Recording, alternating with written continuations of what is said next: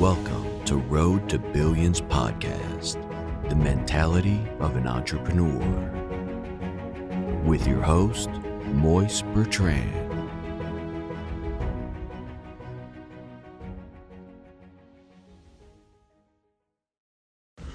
Hey, what's up, everybody? It is Moise Bertrand, your host of Road to Billions podcast, and I'm excited because I bought my first rental property, real estate, definitely.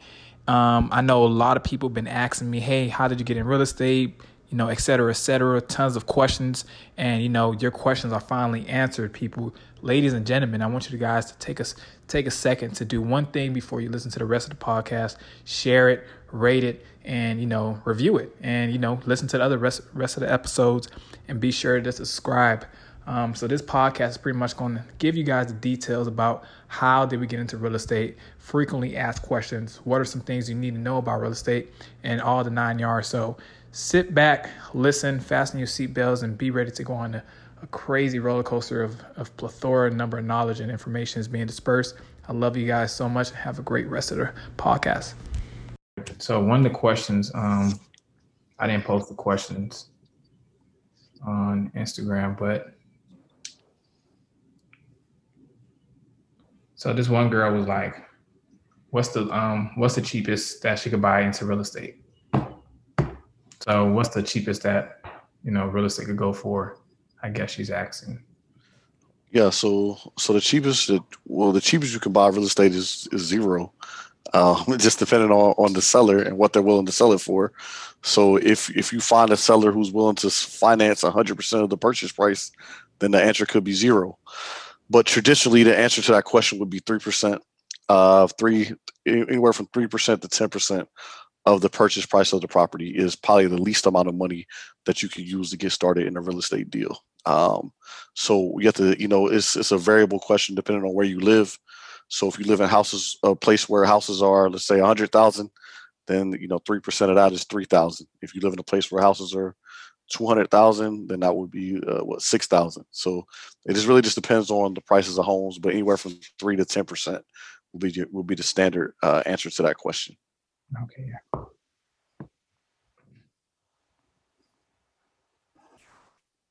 And some other person, some guy, he asked, "Can anyone invest?" So I know you answered that at the beginning, but you could probably go over that again one next time. Can anyone invest?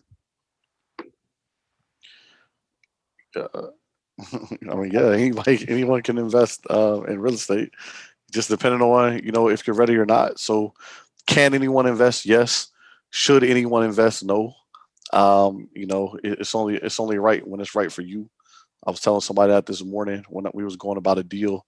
I told him about a deal I bought recently, and he was like, "Man, I wish I could have got that deal, this, that, and the other." I was like, "Well, look, man, a deal's only a good deal when you're ready."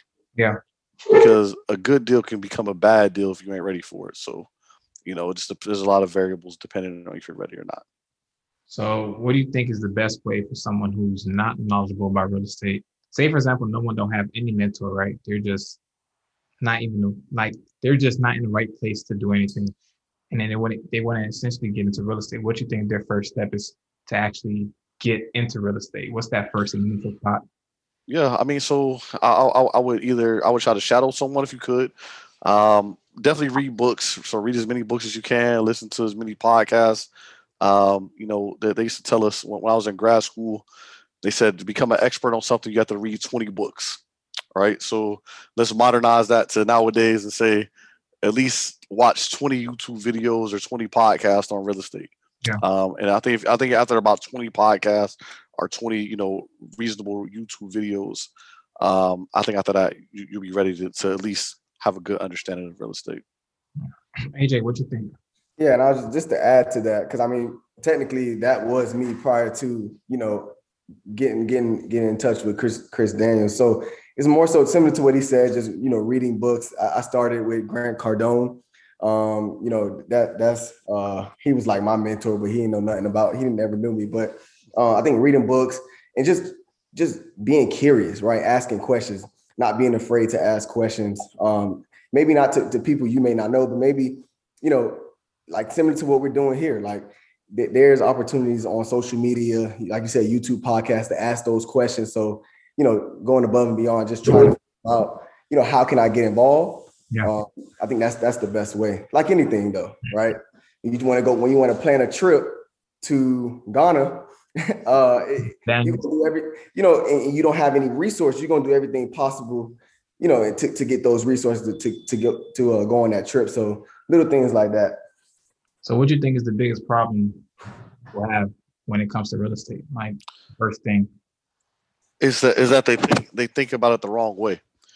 The number one problem that people that I see is people thinking about it the wrong way is they always think about what they have, not what they can get. Right? So they say, okay, I don't have money. Well, shit, you can go get money. You know what I'm saying? Like that doesn't, you don't necessarily have to have the money. A lot of nobody has enough money, right? You look at these big old skyscrapers. The people who built them, they didn't have the money for it. They went and got it from somebody else. So that's the number one thing. Everyone stops at that point and they're like, I don't have any money. I can't get into real estate. And it's just that mentality that stops people from ever getting started. And that's just the wrong way to think about it, right? You need to know what you're doing. If you can find deals, if you know what you're talking about, you will be able to find money. And I think that's what most people don't realize is that they think of things backwards. Right. So they think of money first instead of thinking of deals first. And if you think deals first, then money will come. So I think if you're changing your mindset will help you a lot. Yeah, I think, and I'll put this back to you, Mo, after me, but I think it's just a misconception that you've got to have the capital. Like you said, like that was like my first thing. I'm like, when I get the capital, I'm going to get my first property, right? Then through mentorship and learning and understanding, Chris always said, control the property. Like I used to say that a lot. I didn't understand what that meant. Right. Had the property under control. And that's not, this is when we wasn't even talking numbers. He said, just, understanding the steps to the first process of, purchasing a property, understanding that first layer is important. So I think it's just a misconception about money.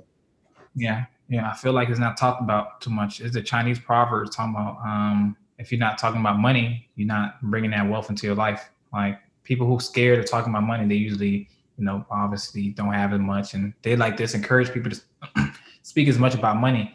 And I feel like a lot of big things that people like have a problem with are just asking for help.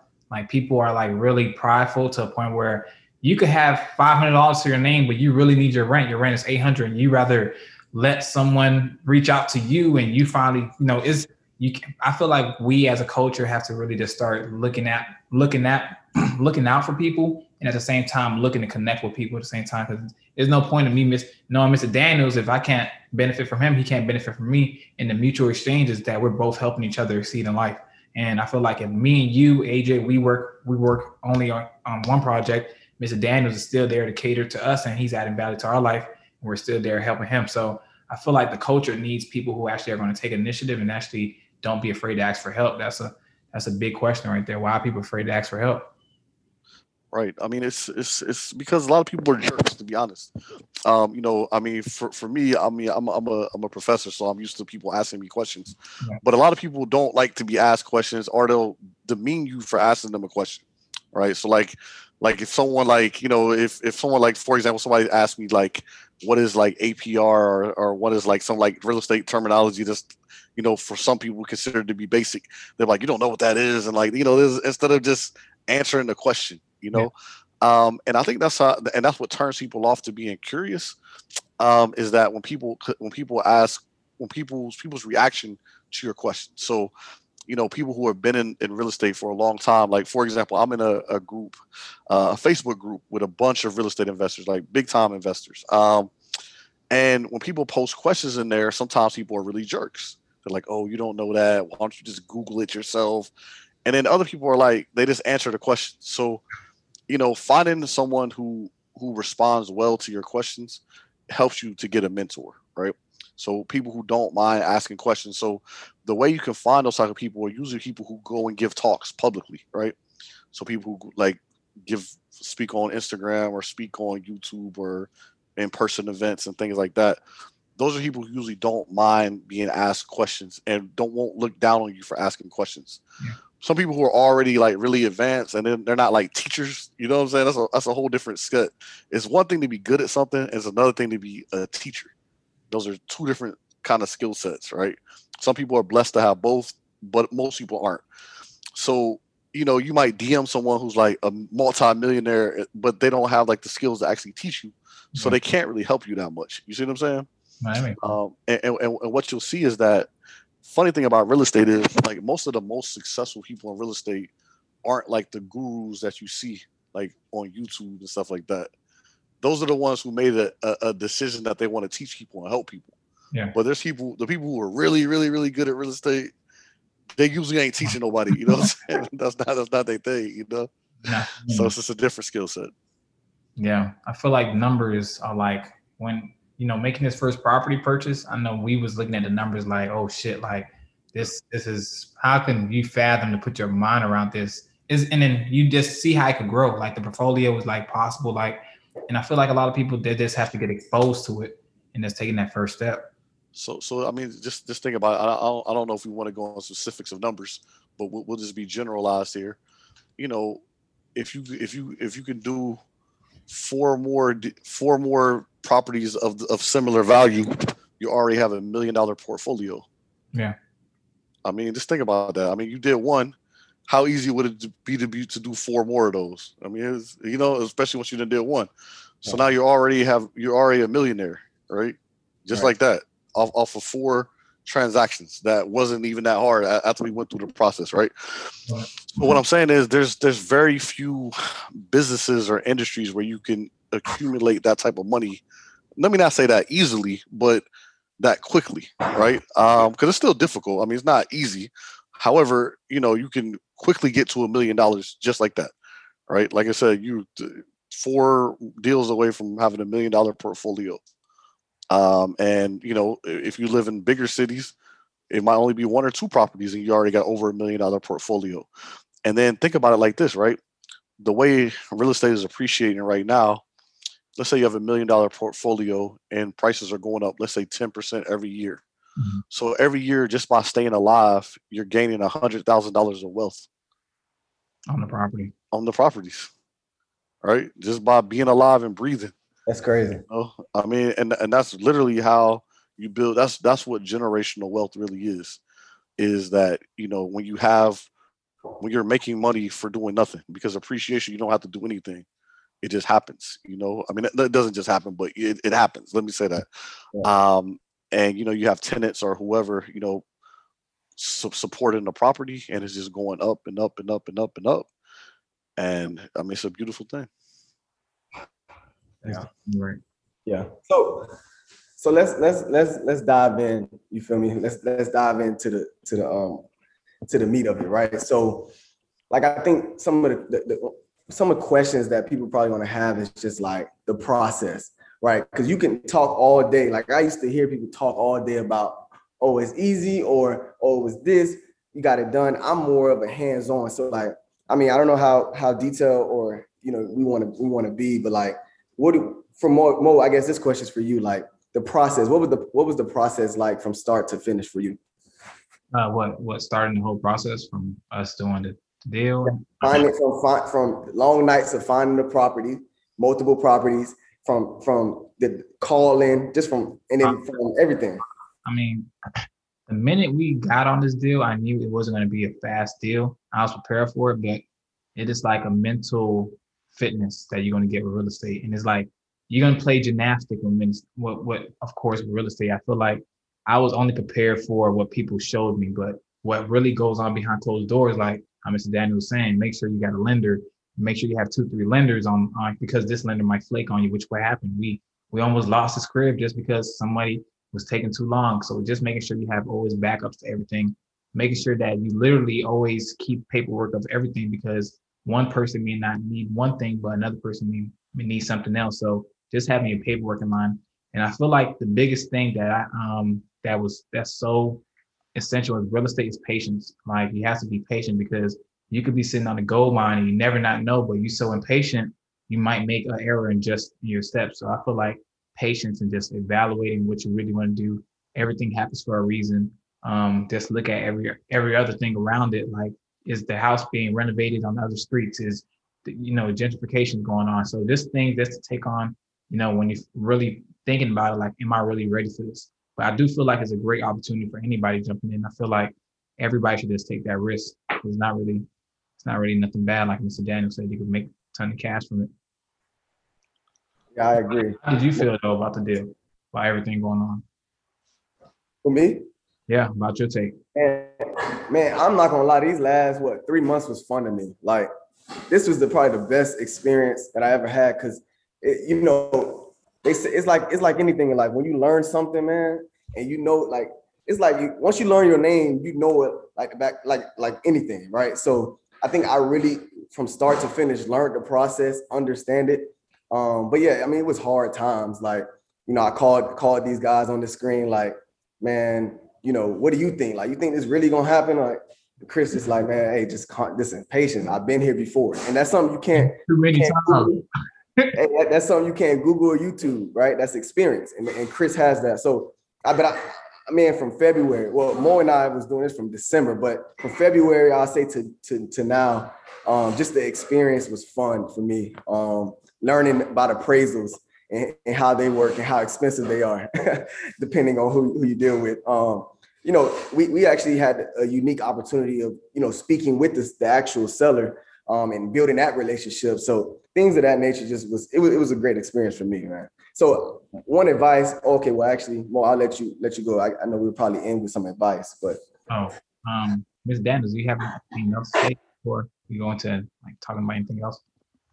Oh, you're talking about just about the process? Yeah, about the process, how your take was on it.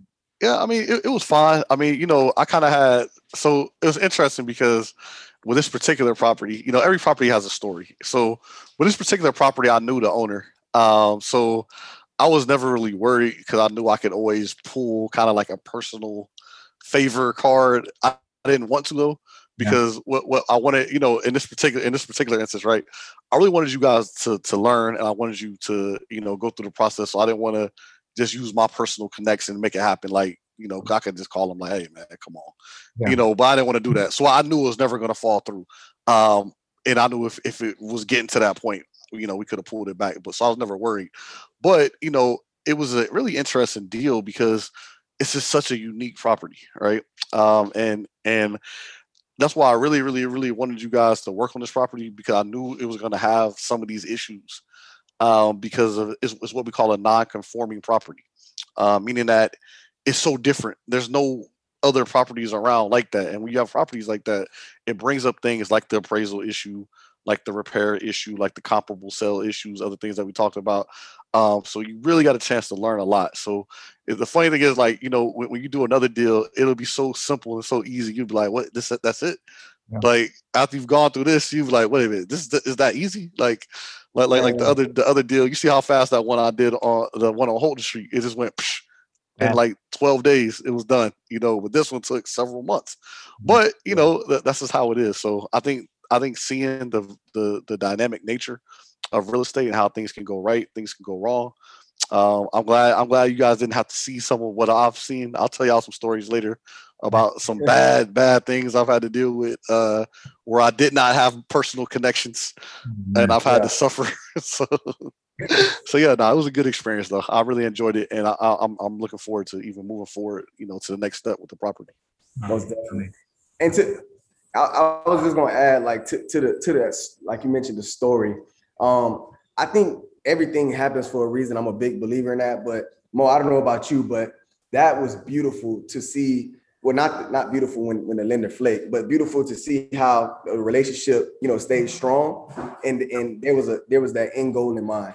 And I think, to Chris' point, like, each property from henceforth can't get much worse than that. I mean, it could, but the likelihood, and so just knowing that you went through that fire essentially, will help us in the long run. Yeah. And I think, we're probably going into more detail about this maybe on another episode, but I think what you guys saw and what you'll see is a difference between lenders, right? When you're dealing with a direct lender versus lenders who outsource their loans, right? So direct lenders, meaning that they're making the decisions in-house. So they already have their underwriting criteria versus a lender who's shopping for someone to buy your loan or to fund your loan. And that's what went wrong with the first loan, was that the person was a broker, not a direct lender. And like I said, we'll get into that, more in detail as we get more specific in the process. Brokers are good sometimes. And so it's not anything bad about brokers. I got a lot of friends who are brokers. That's a great business. However, direct lenders are able to make more decisive decisions. So with properties in these type of scenarios, is better to deal with direct lenders, in my opinion. That makes sense. So why do you think the real estate market is going up? Well, I mean, it's basic supply and demand. I mean, there's a shortage of houses. So if you just look at fundamentally, there are not enough houses for people who want to buy them. Right. And on top of that, there's not enough houses in desirable neighborhoods for people who want to buy them. That's really the main thing. So as long as the prices, as long as it's cheaper, as long as you can't build enough houses fast enough to keep up with the demand. So until they can catch up with being able to build houses fast enough to keep up with the demand, the prices of real estate is going to keep going up. So I've been making this argument for a long time, and people don't like this, but in my opinion, it's true. I feel like real estate has been underpriced for a long time in most of the country. I mean, if you think about it like this, right? Let's just give a hypothetical situation. We'll use Tallahassee, right? So let's just say someone has a $300,000 house, or let's say $300,000 house, right? So that means their payment is about $2,000 a month, right? The typical person who's living in that house in a city like Tallahassee are probably maybe two professors, a doctor and a lawyer, some professional people, right? Who make $10,000-$15,000 a month combined. So $2,000, that's nothing, I mean, really, that's nothing, right? So when you look at it like this, right? For when the price of a property goes up $100,000, that's only an extra $1,000 a month in a payment. All right. So I know that sounds, so for some people only 1,000, but for working people who have money, they can afford another 1,000 because $1,000 is nothing to someone who works and has a lot of money. Yeah. Right. So the house being 400,000 instead of 300,000 is not disqualifying people. So until we get to that threshold where people can no longer afford the houses, that's when it's going to come back down, right? That's how supply and demand actually really works, right? When people are no longer willing to pay that price, or able to pay that price, as long as people are willing and able, I mean, it's going to keep going up. They don't make more land. They can't. They're not, and they can't do it fast enough because you got a lot of combinations. You got environmental activists, right, who don't want you to keep, tearing down the forest to build more houses, which I understand. A lot of areas again, I'll use Tallahassee as an example. It wasn't really planned to be this big of a city. So, it's not planned for this many people. So there's not enough houses for everybody. So it's when the population grows, if the population continues to grow, the price of houses is going to shoot through the roof, like you see in Tampa, Miami, down south. I mean, other places like that. It's definitely something for people to look at. I don't think people really look at what's going on in real estate. Houses have only been going up in prices for the last 10, 20 years. And I don't know if people want to, I think people want to get to a point where they see it's too expensive. Now it's like, damn, I should have bought it when I was younger. And now it's like, it's going to be that discussion. Yeah. I mean, it's always one of those things. I tell people, it's only been a few times in history where real estate went down. Generally speaking, your best bet is just to buy it and wait. Because 9 times out of 10 is going up that way. I mean, there's been a few times it went down, but even when it went down, it came back up, so it wasn't like it permanently came down. It went down temporarily because there was a surplus, and then that surplus got ate up, and then it went right back up. So it took a couple years, but it went back up. So if the housing market crashed, does that affect the rent? Rent? Yeah. Not really. So when the market crashes, right? And this is always an interesting discussion. The safest thing to do is have rental properties, right? So back when the market was really down, all I did was just buy houses and rent them out, because it wasn't really that much of a market to resell. People weren't like flipping houses and stuff like that. They were just buying them and holding on to them. Because rents never go down. Like they don't. Like it's rare for rents to ever go down. Housing prices go down, but rents pretty much stay steady. Yeah. Okay. Yeah, I never knew. I thought that had something to do with the renting being messed up. But yeah, that's. No, man. Rent stays steady. For the most part, I mean, if you look at the rent in Tallahassee, I mean, you guys probably see this from being, involved in housing and whatnot. It's going up high. Yeah. Very, very high. You know what I'm saying? Like rent is getting very expensive in the midst of all the craziness going on with COVID and whatnot. Rent is very high because people want to get back. People lost a lot of money last year, so people trying to get back that money they lost. And the best way to do it is get it in rent. In college, government pumped out all that money, that cash, anyways, to consumers. So everyone gonna expect the rent to raise. Everybody want to cut. Everybody want to cut. I feel like what's going to really happen is people are going to start raising prices crazy around every city around like the country just to balance that out, because they're reopening a lot of places now. Like college about to be open, homecoming, football games. You see the NBA game full now, so I feel like in a year or two it's gonna be a huge big. You're gonna see who's been working, who's been slacking off during the break.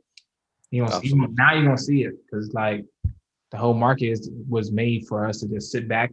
Whole COVID was just us making us so comfortable. People was getting fed stimulus checks, and now it's like people blowing through the checks, but nobody ever thought it was gonna reopen up. So that's a good. I would say that's a good leeway into a conversation about inflation, but I guess we'll talk about that another time. My take on that is I believe it's possible that it'll take place in the next year or two. But real, man, I feel like that, to be honest. Yeah, I mean, but see, and that's why when you look at inflation, that's why it's important to invest, because if your cash is getting less valuable, however, your property is getting more valuable. Yeah. Right. So instead of me having $100,000 in a bank account, I'd rather have $100,000 property, because that property is going up in value while the value of my cash is going down. Right. So if I have $100,000 parked in Bank of America right now, this is going down. If I have $100,000 parked in a property, it's going up. Yeah. So now my 100,000 will be worth 120, 130, whatever, by the end of next year. And then my 100,000 that's in Bank of America is going down. So, it's just really interesting to see how that works. Yeah, definitely. Well, it's like 10 minutes left, but so I'm just gonna try to ask this one last question. I know somebody had asked me on Twitter. I only got a few questions, but we just still gonna hit everybody question. And if we can't get it to this time, we'll get to it next episode. So yeah, so he was like he's stuck on who to contact to get an investment property. I have a bit amount of money saved up. I live in Kansas City, but I'm trying to get a property. What's my first step? So he's saying who to contact to try to get a property or to try to find a property? Yes. He was like, how do I contact how to get investment property? And I live in Kansas City and I have a bit of cash saved up. So I'm guessing that he wants to know the initial steps. Yeah. So the first thing is to find a deal or find something that could possibly be a deal. So in order to do that, you have to understand the market. So, if houses are normally 100,000 and you find one for 60,000 or, something like that, you say, okay, that's a deal, right? So you have to find a deal. And then once you find a deal, you have to get the property under control. And then, you go ahead and go about closing on it. So, that's really the first step, is to find a deal. You got to go out and find a deal. So some people go online and look on the MLS. Some people drive around and look for properties. Some people ask friends. I mean, there's all of the above are what you should do. Yeah. You could also get with a real estate agent and ask them as well. Okay. So what him living in Kansas City, how could he better, do research? Do he, of course, ask the real estate agent, or what questions will he be asking the real estate agent? Yeah. So what he should have is a criteria. So what price point are you looking to buy in? What type of property you looking? You should have a type. What am I looking for? And then once you know what you're looking for, then it's easy to find it. But you can't find something if you don't know what you're looking for. So if you say I'm looking for a duplex that's under $100,000 in this type of neighborhood, okay, bam, that's a reasonable criteria. Now you can start searching, for something like that. But you have to narrow it down because there's millions of houses. So you have a specific criteria that you're looking for, a certain price point, certain neighborhood, and then you can get a real estate agent or you can do it yourself. Go look for properties in those areas. Okay. So I know I have a question as well. So I feel like, what do you think is the best thing for someone who is on edge about doing real estate? Like what do you think is the final, what do you think is the question they should be asking themselves if they're on edge, like 50-50 with real estate? Right. I mean, the biggest thing is, are you committed to it? Because it can be difficult. It's not a fast thing. Real estate is a slower business. So if you're a person who needs like constant money coming back and forth, then real estate's not that good for you. Do you understand property? You have to understand property somewhat to be involved in real estate. So if it's something that's very confusing to you that you don't really like to deal with, then it may or may not be for you. So, real estate is a very niche industry. It's a very good industry, but it's something that you have to understand well, and you have to understand how money flows in and out. Like it doesn't flow frequently; it flows like at most once a month, or sometimes once every 2 or 3 years when you sell a property. So it's a lot of it's slow. Like whereas with business, you might be making money every single day, or stocks or something you trading and everything's going up and down. So if you need that like constant like in and out of money, then real estate is not really for you. But if you need a little bit slower but more steady, then I would say real estate is for you. Okay. And I think that's the best answer to the listener. That's the best answer. I'm gonna give you the answer what I told myself, and I think it just helped. It went this way because one, God, and two, the right people in the right place. But you got to tell yourself, listen, if it was easy, everyone would be doing it, and everyone's not doing it, right? But what I told myself is, why can't I do it? You know what I mean? And it's like, if you invest in anything else, why not investing in yourself with real estate? So you just kind of sit back and tell yourself, you won't know what it feels like. You won't know what the water feels like unless you actually step in the water. You understand what I'm saying? So I think we all stepped in the water at one place or one particular time in our life. And it's just, if you're about that, like, just do it, just try it. That's all really do it. But yeah, that's really all my two piece. I do want to say, if anybody is getting into real estate, just make sure you do know it's very a lucrative business when you do put your work and time in. But I do feel like it's just a good start, just how Mr. Daniels referred to it as starting generational wealth, just having that mark and just making sure you're good for life after that is a safe haven, is an asset. So I don't know if you guys have anything else before we close this, Zoom call out, podcast out. Yeah, I mean, just look forward to more episodes. We're gonna get into a lot more detail. Real estate is not an easy business. It can be complex. So we'll have more episodes where we'll really break things down, kind of piece by piece. And if people have questions, feel free to send any of us a DM or a message so we can kind of answer them as we go along. Yeah, for me, just super excited for this. I kind of wish I had something like this where people I know that look like me, right, and that think like me and talk like me. We had these conversations. So super excited, looking forward, to more to come. Definitely appreciate you guys coming out. Also, their names, everybody tags, or I'm gonna tag each and everybody who's a speaker today in the comments. So just be sure to follow them. Other than that, we're good to go. So yeah, appreciate you guys for talking tonight.